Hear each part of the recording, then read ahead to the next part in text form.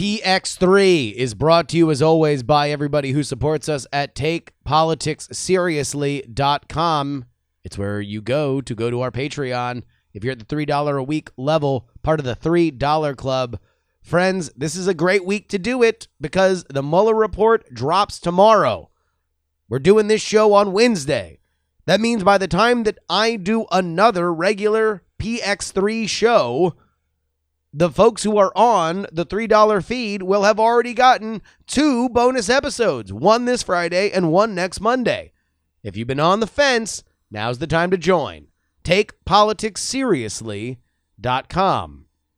And a reminder that we have an interview episode out yesterday. It was with Dr. Michelle Clear. She is a performance psychologist. We talked about how to train your brain to run for president. Fascinating stuff. Go check it out. Enough of talking about how we support the show, though. What do you say we just do the damn thing?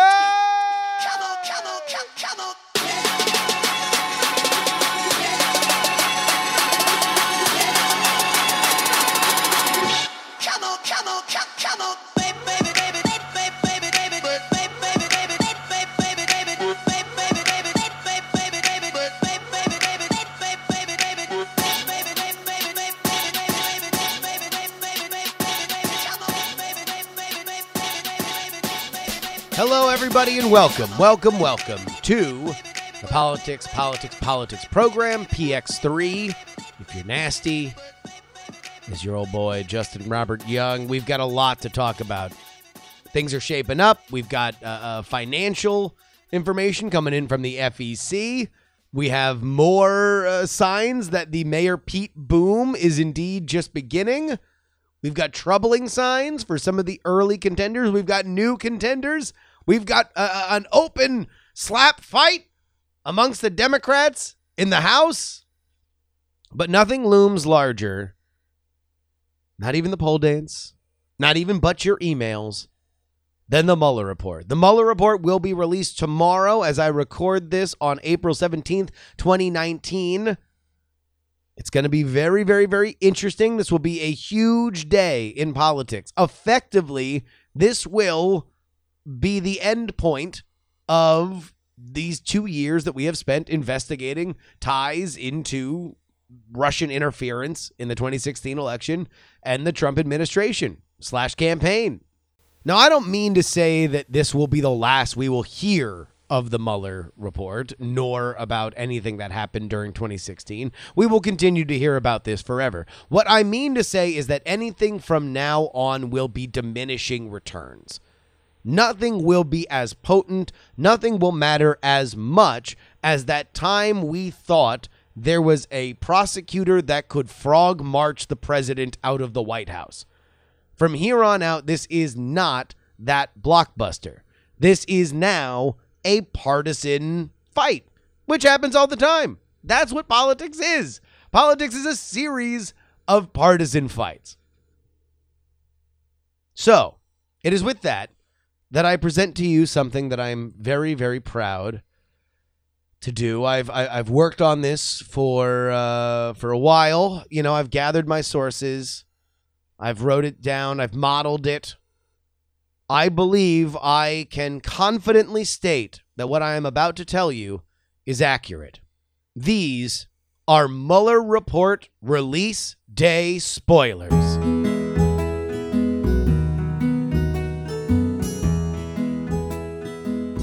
8 a.m. The report gets released. 9 a.m. CNN runs a totally out-of-context quote related to collusion. 9:05 a.m. Carl Bernstein appears on CNN and says the out-of-context quote proves that this is worse than Watergate. 9:30 a.m. Trump issues his first tweet declaring total victory. 10 a.m. Politics Twitter erupts with a suspected word count of all the combined redactions. 10:30, @PopeHat completes a 400-tweet thread pointing out suspicious redactions. Half of the tweets end with multiple question marks. When the thread is reported on CNN, Carl Bernstein says the redactions specifically the 245th tweet, are worse than Watergate. 10:30 a.m. Fox and Friends wraps up their rankings of best sunscreens to use on your coming summer vacation. 11 a.m. MSNBC halts all news gathering so Chris Hayes can read the report verbatim. Each period is visually punctuated with a raised eyebrow. Every paragraph is ended with a muted, wow. Noon. Rudy Giuliani makes his first appearance on CNN, handcuffing himself to the desk. 1 p.m. Adam Schiff calls for a hearing on the report itself, not the findings, but to interrogate the actual pile of papers. He declares victory when the subject of the hearing refuses to answer any questions. 3 p.m. Rudy finally takes his first breath since talking nonstop for 3 hours, including through commercial breaks. 4 p.m. Attorney General William Barr releases a loud, sustained fart. 5 p.m. George and Kellyanne Conway silently make eye contact in recognition that it has been 2 whole years since they've spoken an audible word to each other. 5:30 p.m.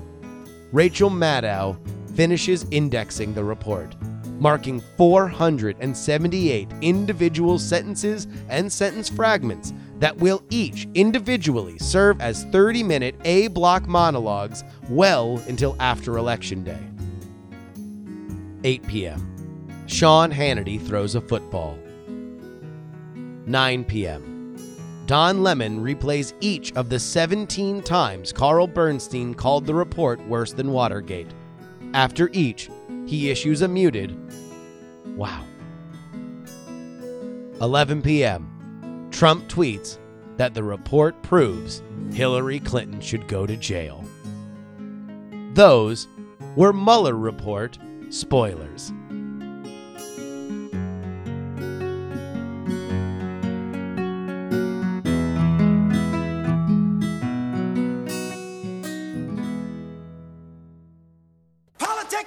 Friends, if you like the kind of nonsense that I give to you every Wednesday, then you will really like getting the free political newsletter at freepoliticalnewsletter.com. 5 days a week, 5 stories a day, mostly gifts, some hot takes.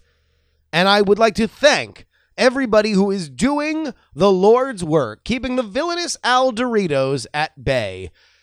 Google, in league with Al Doritos, what we refer to as the algorithm, has been keeping newsletters, the information that you need to live your life, away from you. They've been keeping it in the promotions folder, far and away from the people who need it the most. If you want to do your part to keep this newsletter for you and every other Gmail user in the place where it is best visible, then respond to each and every free political newsletter. I love talking to you guys. I respond to each and every email. And even if it's just autocomplete, you are doing your part.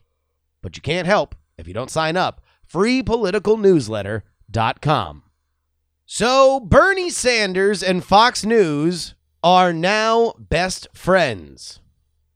Unlikely bedfellows, but you can't argue with the numbers. Bernie went on a Fox News town hall this week, and the ratings were, as they refer to in the biz, boffo, 2.3 million viewers for Bernie Sanders. This tops the 1.8 or 9 that Kamala Harris did on CNN. Obviously, the odd couple element of this was the draw. You don't normally see somebody as left-wing as Bernie Sanders. He is as left gets on what is the belly of the beast in terms of conservative thought and media like Fox News. But dare I say that Bernie Sanders is the one who is playing this game right. Fox News is watched by more than CNN. It is watched by more than MSNBC. And whether or not he is going to get a fair shake, literally showing up shows that he has courage. It takes no courage to say that Fox News is evil and we should avoid it, because you might get smashed by Fox News. And in fact, Bernie did. Although the town hall went fairly well, he got smashed immediately afterward as Tucker Carlson and Laura Ingraham and Sean Hannity came on. They all destroyed him and they broke him down piece by piece. But that doesn't matter, because less people watched those shows than watched Bernie Sanders on that town hall. There's going to be a lot in the next coming months about this new podcast that I'm working on in terms of the 1960 election. But the one lesson that we have learned repeatedly when it comes to shifting sands in media is that more is better. You can always look for the perfect soundbite. You can always look for the perfect interview. But in this modern era where everybody is going to pick apart anything no matter what, all that matters is more. I can't imagine, at least, looking at the 2016 election and looking at all the free press that Donald Trump got and saying, I don't want all that free press. I don't care if I'm getting destroyed after it. What mattered to Donald Trump is that all of his rallies got carried live. Nothing else. I mean, that was it. So if Bernie Sanders goes out there and he gets in front of that many people, that is what he wants to do. By the way, how do you know he did the right thing? Because Trump got pissed about it. Yeah. Tweeted out that it was weird that Crazy Bernie got such a big platform.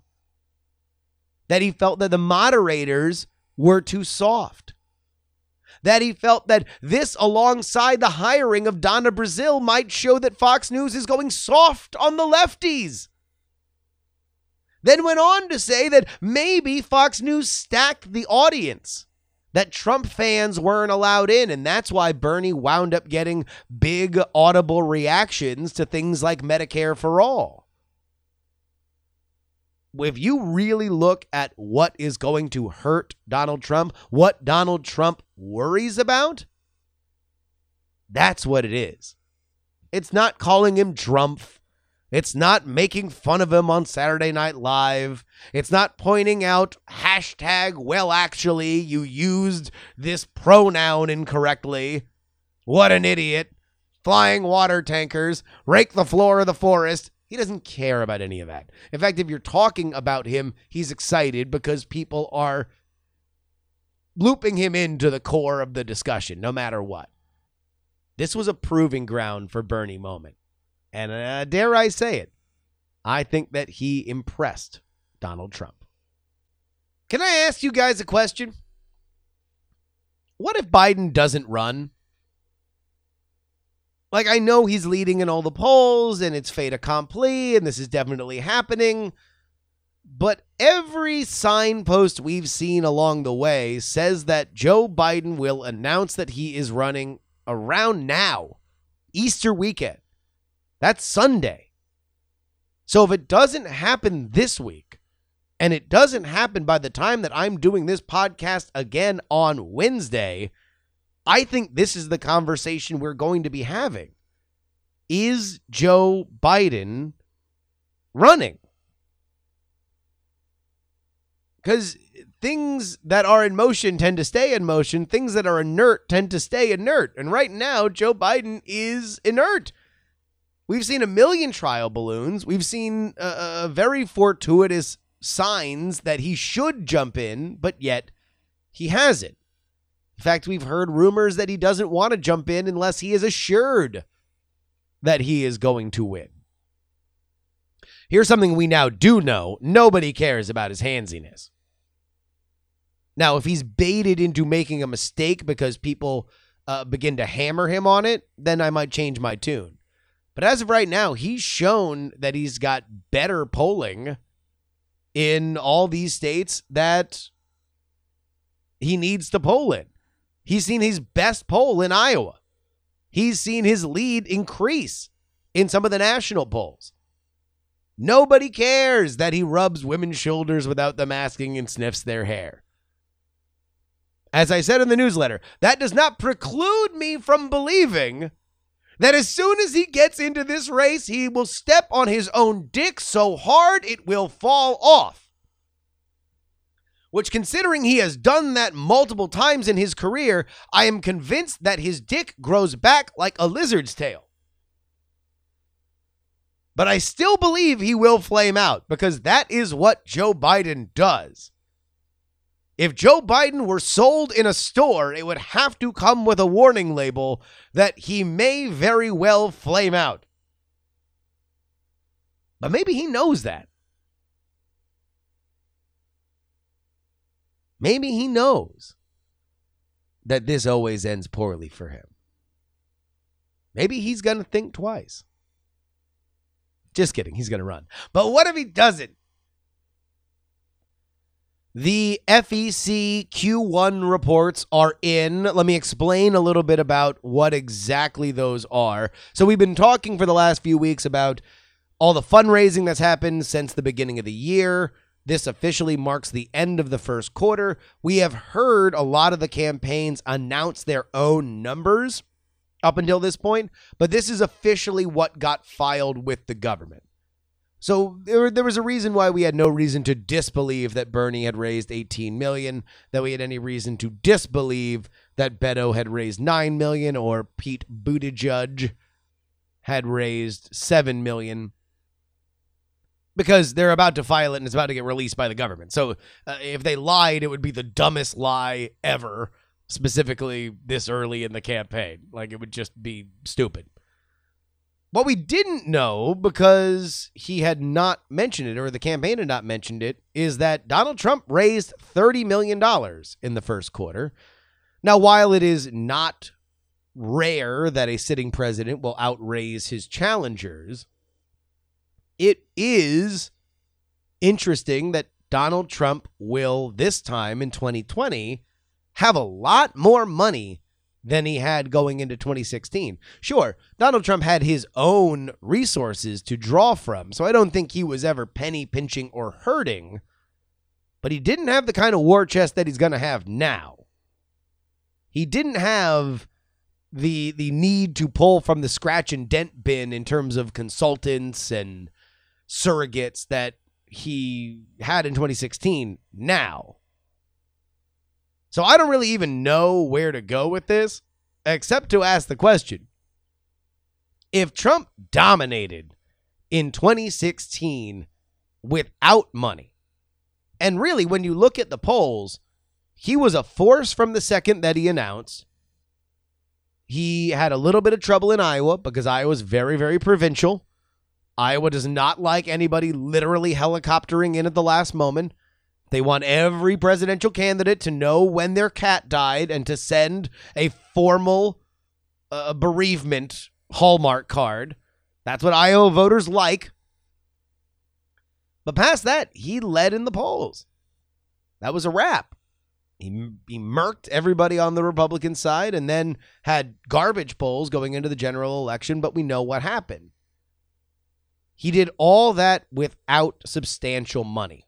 Past the convention, he had the Mercers and he had Sheldon Adelson. But before that, he didn't have the normal moneyed interest backing his claim, right? The Kochs still hate him. Remember the Kochs? Remember the Koch brothers when the Koch brothers were the worst thing that ever happened to democracy? Remember them? Remember? And then they hated Trump, and they still haven't given a dime to Trump. In fact, they've gone out and said that they might back people that are countering the Trump agenda. They don't like him so much. And yet he won.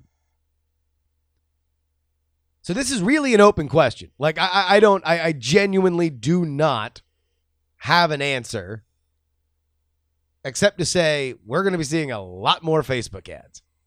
I know that because the guy that's running Trump's campaign now, at least for now, is a digital ad strategist. So we are going to see a lot of that. One last thing when it comes to Iowa.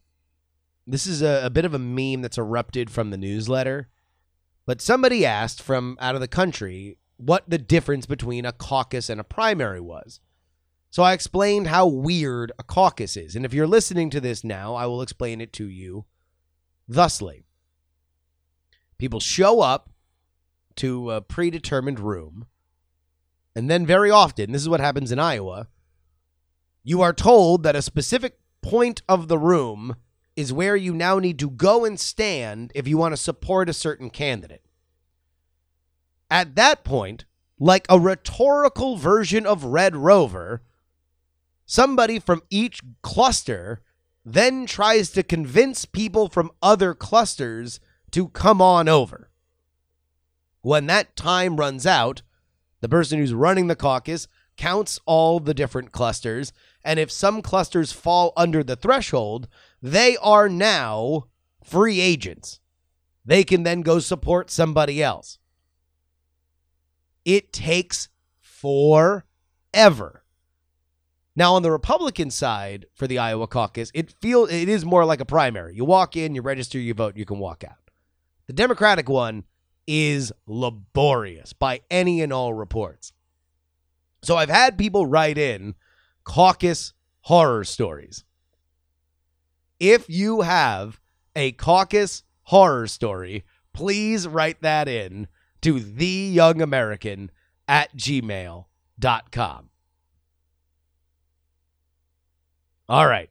One more thing on the bulletin board that I want to talk about, and I need to put the word out. I need to broadcast this to my entire listenership because somebody was awesome and sent me a few weeks ago video of Mayor Pete Buttigieg walking out on stage during a South Bend, Indiana performance of Wizard of Oz. He was the guest of honor. He walked out on stage wearing wizard's robes, and the cast interacted with him in character. It is and was adorable, and I remember watching it. What I don't know is where that video is right now. I don't know where it is right now. It's somewhere in my email, but I can't find it. And so I need the person that sent that to me to send it to me again, because I want to put it out there as a PX3 exclusive that Mayor Pete was on stage during a South Bend production of The Wizard of Oz, specifically the moment in which the Cowardly Lion giggles as he is speaking to the audience. I need for that to be in the world. So if you are that person, please send that video to me again, theyoungamerican@gmail.com. Because then I will in fact be proven that I am a professional political podcaster doing a great job. Wrong! Oh, well, if that's the case, then it must be time for the parade of wrong opinions.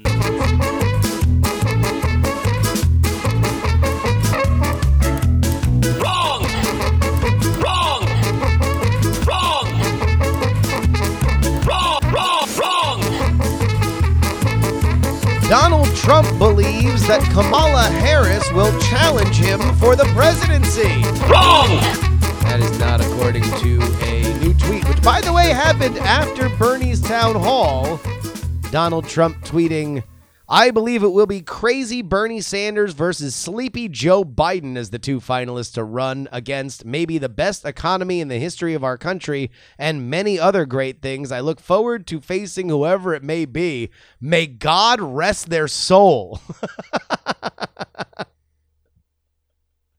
Going full Undertaker here with "may God rest their soul" at the end.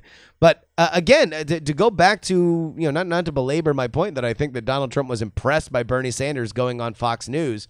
I think that put him in to the running for him, that he understands that Bernie gets media maybe more than he thought.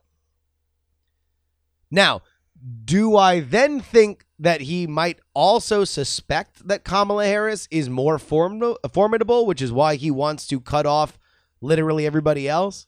And maybe he does see a little bit of, I don't really want to run against Pete Buttigieg. I don't really want to run against Beto. I don't really want to run against Kamala because she's got that California connection. Well, maybe.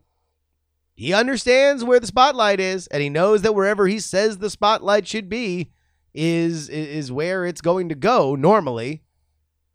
I do believe that he wants to run against either Biden or Bernie. And I believe that that tweet was directed toward Bernie. Because if he's running against Bernie, he is going to be running on the economy. He is going to be saying, look, the economy is great. Why are you going to mess it up with these crazy-ass socialist ideas? And I'm not inventing the term socialist here. The dude calls himself a democratic socialist. So if you want to vote for socialism, then vote for this guy. If you're enjoying the paycheck you're getting right now, vote for me. If he runs against Biden, it's going to be the Obamas spied on me. That's going to be the number one thing is why are we I've already made America great again. Why would we want to make it worse? That will be his argument. Hey, Bill Weld has a real shot against Donald Trump. Wrong! The vice presidential nominee for the Libertarian Party has announced that he will run against Donald Trump in the GOP primary. Cool. Hey, those controversial comments have really hurt Ilhan Omar's fundraising. Wrong! Yeah, she has actually seen a tremendous increase in her fundraising. This from CNN. Small donor contributions have helped propel Democratic Representative Ilhan Omar to a big fundraising haul as the Minnesota freshman faced intense controversy over her remarks and drew the ire of powerful Republicans as well as high-profile members of her own party in the nation's capital. The Democrat raised more than $832,000 during her first 3 months in Congress, a substantial haul that puts her far ahead of other House members in Minnesota's delegation and several other closely watched Democrats. And by the way, that includes a lot of the 2020 presidential folks. Like near $1 million is what some of the people who are polling around 1% are doing right now. We continue reading. About half of Omar's first quarter haul came from individuals who contributed $200 or less, one measure of grassroots financial support. New filings with the Federal Elections Commission show. Of course, Omar is a Somali American and just one of 2 Muslim women serving in Congress and has become polarizing in Washington and faced criticism for controversial remarks related to Israel, including charges of anti-Semitism from Republicans and Democrats. She spoke publicly and apologized in February after a backlash from both sides of the aisle for comments she made on Twitter that appeared to suggest that support for Israel in Congress is fueled by money tied to the Israeli Public Affairs Committee, often shortened as AIPAC, a prominent pro-Israel group. Bill Weld has kind of a shot against Donald Trump in the GOP primary. Wrong! Nancy Pelosi really has a handle on the insurgent wing of her party. This is Nancy Pelosi on 60 Minutes discussing the AOC contingent and whether or not they are a threat to her leadership. You have these wings, AOC and her group on one side. It's like 5 people. No, it's the progressive group. It's more than 5. I'm a progressive, yeah. 5 people, huh? 5 people. That's what the AOC contingent is. Now, she might not be wrong, by the way. I do think that this is a group that probably has a little bit more bark than bite these days.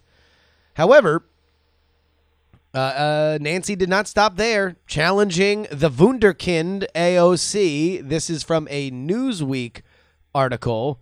House Speaker Nancy Pelosi played down Democratic victories in districts such as her own and that of Representative Alexandria Ocasio-Cortez, fending off calls from some of her party's newer members that politicians need to shift leftward.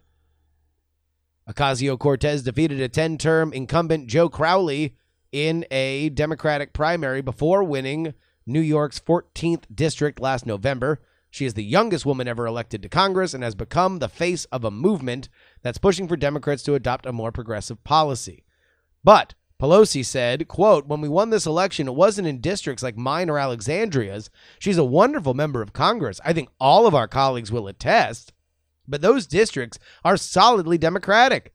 This glass of water could win with a D next to its name in those districts.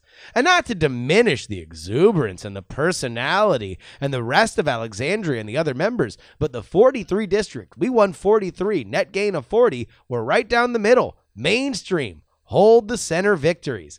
If we're going to be helping the 1 in 5 children in America who go to sleep hungry at night, who lives in poverty in our country, we have to win." Which is to say, pump your brakes. It does really seem like those two are getting along. Wrong! And finally, Bill Weld will have any kind of shot at all to run for the presidency of the United States while primarying a sitting president. Wrong! Oh, wait a minute. We got an interesting line here. Smallest state in the union, first primary in the nation poll is out here. Let's go ahead and take a look at the line outside. Oh, it turns out you need 6 percentage points to get in on this St. Elsem poll. Hickenlooper, sorry. Delaney, sorry. Gabbard, sorry. Gillibrand, sorry. Klobuchar, sorry. Cory Booker, sorry. I don't see how you can hate from outside of the club. You can't even get in.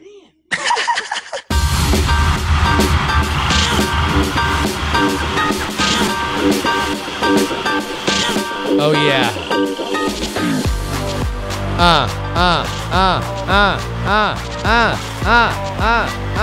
Ladies and gentlemen, this is a St. Elsem, New Hampshire.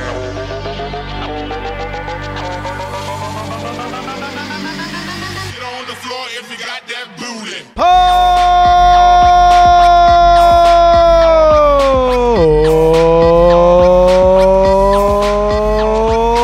Dance, dance, dance, dance, dance, dance. That booty. Oh, yeah. Taken from April 3rd to April 8th. We are going 5 wide today. Stepping up first to the stage,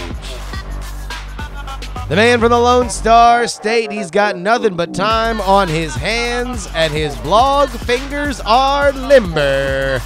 Ladies and gentlemen, let's give a big round of applause to Beto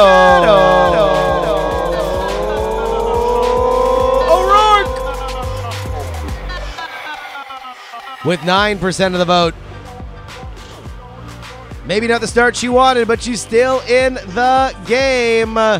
It is Elizabeth Warren.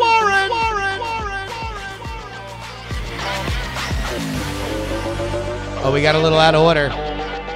With 7% of the vote, Get on the floor if you got that booty. it is Kamala Harris.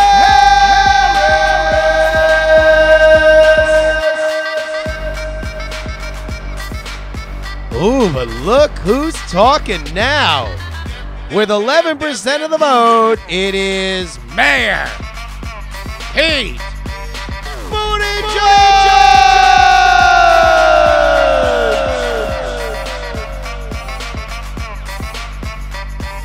With 16% of the vote, he's the hometown favorite, Vermont's own Bernie Sanders.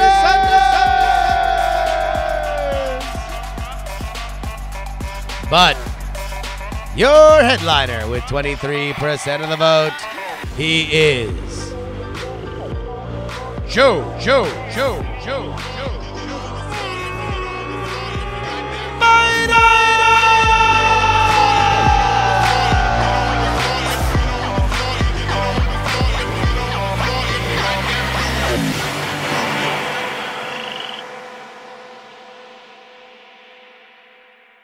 That is O'Rourke 6, Harris 7, Warren 9, Buttigieg 11, Sanders 16, and Biden 23. A 7-point spread in the first primary of the season. All right, now it's time for But Your Emails. You can always send me an email, theyoungamerican@gmail.com. Again, theyoungamerican@gmail.com. Tony writes, seriously, your interviews have been fucking fantastic. Don't think that you're interested in going down this road with them, but would you ever consider interviewing candidates? I can see positives and negatives. Positives being that the person or other people like being interviewed, and negatives being that the candidates are just there to push their wares. I would love to interview candidates, mostly because I would do an interview that is far different than what anybody else would do. The big key is just establishing a rapport and also understanding what you guys want. Whatever you guys want is what I want to do. So if you guys would like me to pursue candidates, then number one, we need to continue to build this podcast because candidates really only come on to speak to audiences. And if you guys are somebody that would like to be spoken to, then that goes a long way. Part of demonstrating that in the real world is spreading the word. So if you believe that Px3 is the sole non-confirmation bias theater outlet for any kind of political discussion, then I need you now more than ever to spread the word. The higher we get these numbers, the more likely we are to be a player in the media landscape, and that includes interviewing candidates. We have to do it together if we want it to happen. And come on, who wouldn't want me to ask each and every one of the 2020 candidates to read their own name in the pole dance? You know you want it. You know you want it. I know I want it. Diamond Scoop writes, Bill Weld announced that he's going to primary President Trump. This makes me happy as a Republican because now I can vote for somebody who isn't Trump. Only problem is I don't know what kind of chances he has. Do you think he has any, or am I pissing in the wind hoping that he ever makes it to Super Tuesday? All right. As I was joking around during the parade of wrong opinions, I do not believe that Bill Weld has any shot. Not because of Bill Weld's opinions, not because of Bill Weld's temperament, not because of Donald Trump's opinions, and not because of Donald Trump's temperament. Right now, the number one thing that people are looking for on the Democratic side is electability. The best version of electability is incumbency.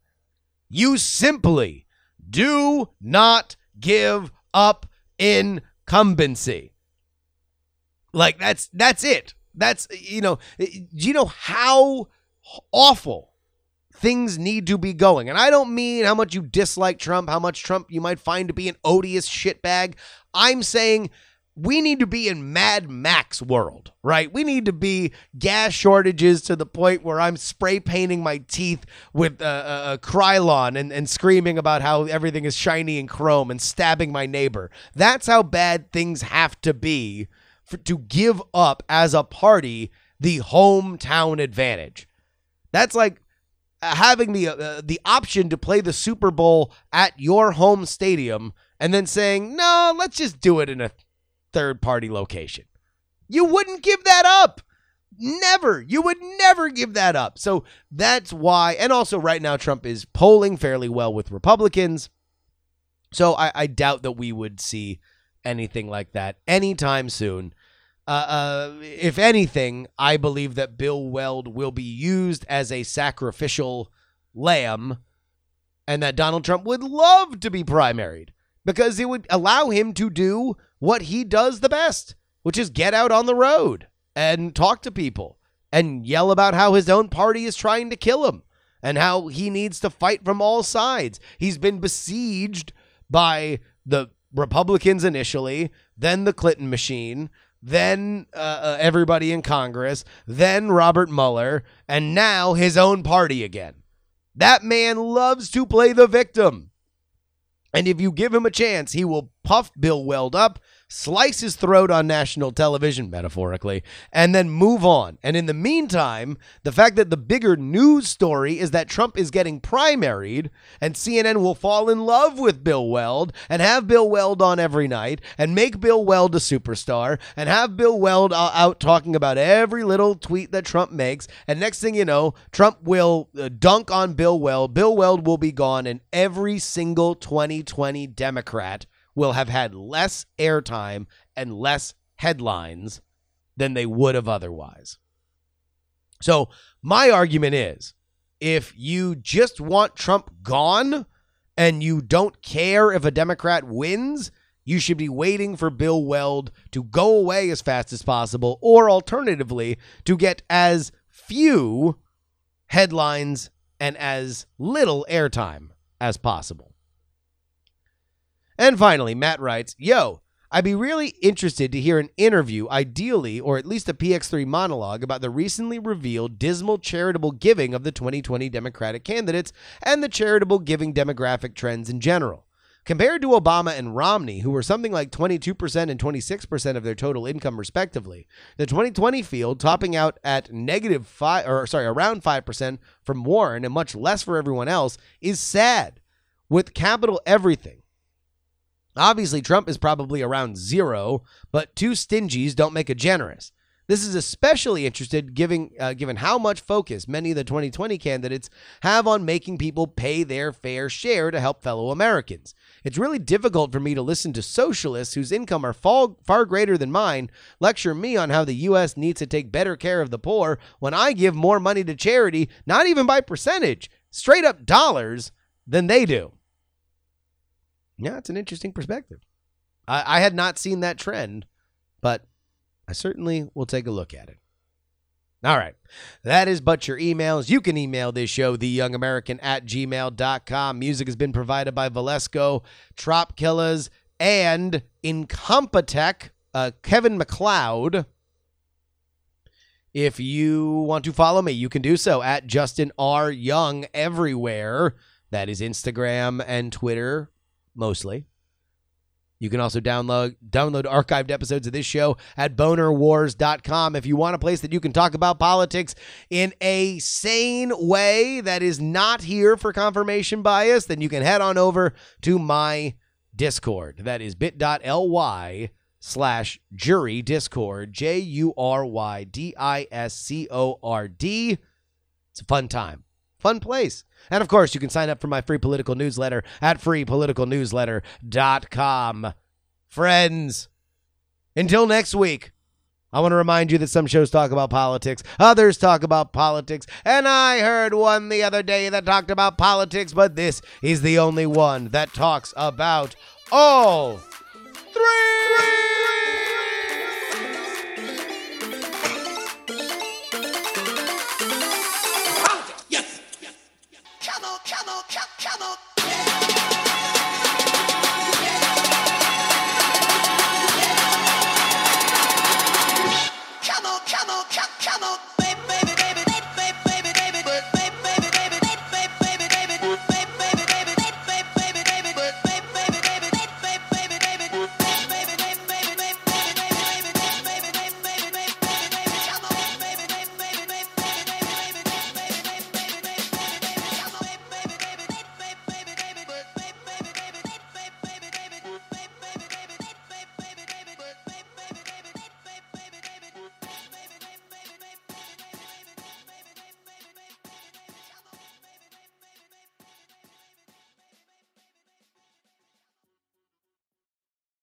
Diamond Club hopes you have enjoyed this program.